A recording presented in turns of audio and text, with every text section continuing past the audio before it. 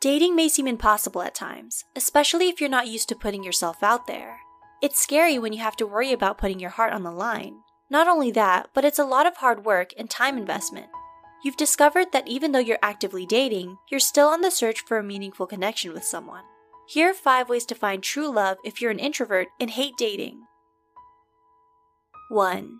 Go to events and places that reflect your favorite hobbies and interests. Forget hitting the bar or club to meet people if that's not where you feel like you can be your natural self. Meeting new people that you can potentially get to know over time requires a certain sense of self-confidence. By going to events and places that harbor your hobbies and interests, it'll be easier for you to strike up conversations based on similarities, alleviating some of the stress introverts face when it comes to small talk. 2. Be prepared to go through trial and error. Love isn't a fairy tale, and while you may hate the superficial aspects of dating, you certainly can't go through it without getting your heart broken a few times or breaking someone else's. There's always a lesson to be learned in the world of dating.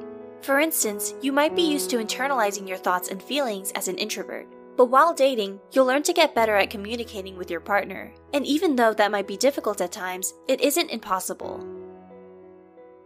3. Have honest conversations. Don't be afraid to show who you are right from the beginning. As an introvert, you value authenticity and depth anyway. If you want to skip out on trying to impress others, be honest. Have the difficult conversations. Ask them if they know where the both of you are headed. See if the two of you actually have chemistry, but also communicate that you're willing to make things work. If you're serious about dating, you shouldn't have to worry about waiting for a certain amount of time to pass before responding back to text messages, or coming off as desperate or clingy. To like someone is to still choose to be with them even on their worst days. 4. Only make time for people you're really interested in.